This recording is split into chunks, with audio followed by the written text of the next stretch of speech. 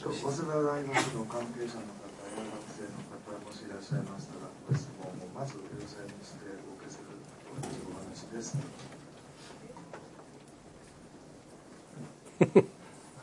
しゃいませんか。ご遠慮なさらず、他の方、もしご質問ございましたら。因为2年前我们家里出了一点事儿，然后我的情绪一直处在低谷状态，就是我知道这样不对，但是我总是从这种情绪里面走不出来，应该怎么办？我们可能生活当中每个人都会遇到一些不平常的事情，人本来没有遇到任何的这种挫折，都很开心，都很正常，让面对生活有勇气，极其勇敢。可是遇到一些特殊的这种生活当中的一些遭遇的时候呢，会有不同的一些心态的转变，这是也是很多人会有，只不过有些人呢就是处于比较严重而已。但是呢，按照这个我们的这种从佛教的观点来看呢，实际上不管是自己的家里也好，身边的人当中呢，发生一些变化是非常值得的。我听说我们这个日本这边呢，很多人其他修的不一定很好，观无常观得很好，就随时都是生命在一种好像地震啊、海啸啊，或者说是其他的一种不安全状态当中，所以很多人说就无常观得很好。既然我们要无常观得很好的话呢，那实践当中的很多的包括家人之间的这种感情也好，生老死病也好，这些都是非常容易的。因此我们佛教里面就是讲，就是最神圣的一种修法就是无常。有了无常观的话，实践当中的很多的生活呢，对他来讲是非常正常的，就不是意外的。如果我们觉得正常的事在正常的生活当中正常的发生的话呢，那我应该正常的面对，所以呢，享受正常的快乐。谢谢。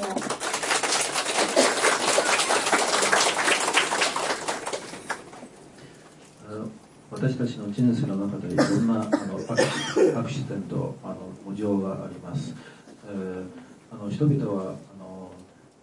その苦しみに直面するまではとても楽しく生きられて勇気と希望を持って生活に直面できると思うんですけれども、しかし大きな苦しみや出来事に直面した時、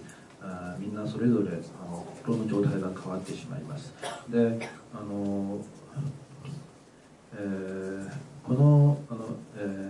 影響を受けやすい人と受けにくい人それぞれなんですけれども、受けやすい人、影響を受けやすい人はうつの状態にもなるかもしれません。で仏教の角度から見れば、例えば仏教の中で無常という教えがあります。で日本はたくさんの自然災害があるから、私は日本人の無常の修行とても素晴らしいと聞いています。でもし、無常の修行をしっかりできていれば、人として少量病死必ず経験しなければならないという深い認識があれば、例えば家族の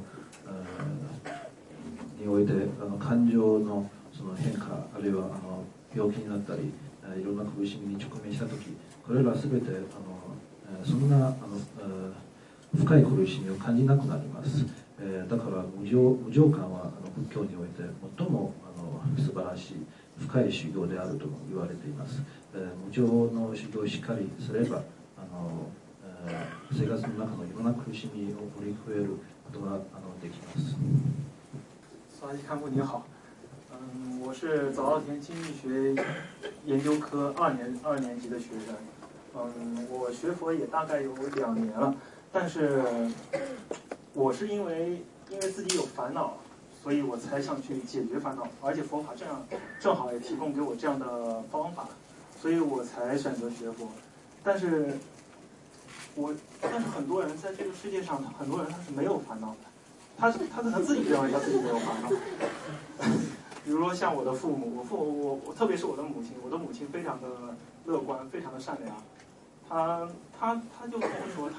我是有烦恼，他没有烦恼，所以他不需要学佛。所以我就想问一下索达吉堪布先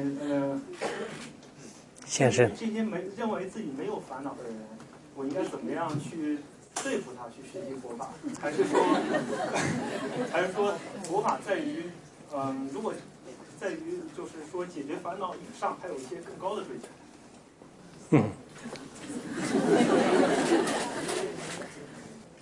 你母亲如果没有烦恼的话呢，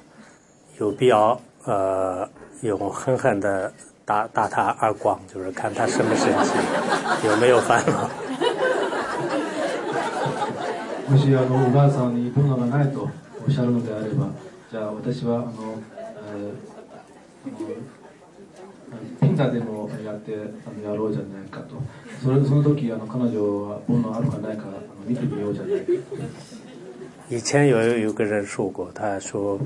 我没有烦恼，我非常快乐。后来这位老师呢跟他说，你可能没有快乐，但是你没有痛苦，但是呢，你为什么是偷我的东西？后来他特别生氣，然後就知道就是他存在煩惱。昔ある弟子が自分のラマに対して、私にはもう煩悩がありませんと言いまし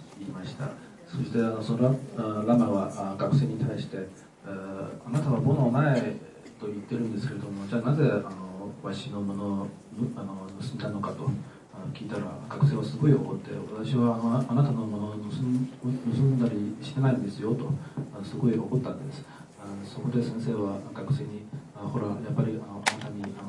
煩悩があるでしょうと、人から誤解されたり誹謗されたりするとちゃんと煩悩が出てきたんじゃないかと。其实现在的很多人，大多数的人比较简单，他确实像学佛嘛，就是只是一个吃一个驱动片，就是一个止痛药一样的，就暂时控制一种烦恼。他根本没有想到人的生老死病、生生死死当中，就是如果没有解脱的话，终身是非常痛苦的。我们有时候可以看到，不管是有钱的人、没有钱的人，哪个国家的人都有很多的痛苦。心里没有获得自在之前，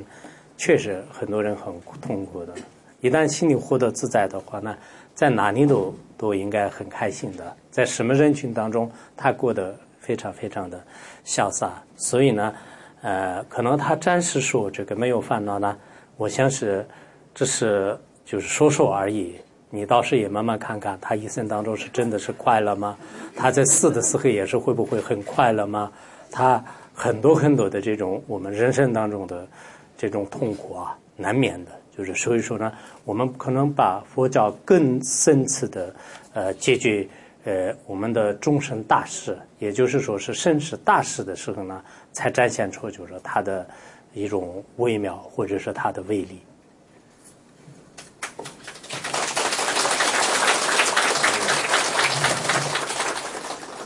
たくさんの人々はとても仏教を簡単に捉えています。仏教を学ぶことを修行することをまるで痛み止めの薬のように使っています。ちょっと一時的な煩悩あるいは苦しみ悩みを解決する一つの方法に過ぎないと捉えています。しかしこれらの人々は自分が本当に徹底的に輪廻から脱出して下脱を果たしてそのような境地に至らなければやっぱり輪廻のいろんな苦しみを避けることができないと。例えばあなたのお母さんは今煩悩がないとおっしゃっているんですけれども、じゃああなたはずっとこれから彼女の人生を観察してみてください。彼女はいろんな状況において、例えば老い病気あるいは死ぬ時彼女はそれらの時でも煩悩はないでしょうかとゆっくり見ていけばいいです。だから仏教というのは私たちの命に関わることなら、その生死をまつわる問題においてその時本当の大きな力を見せてくれます。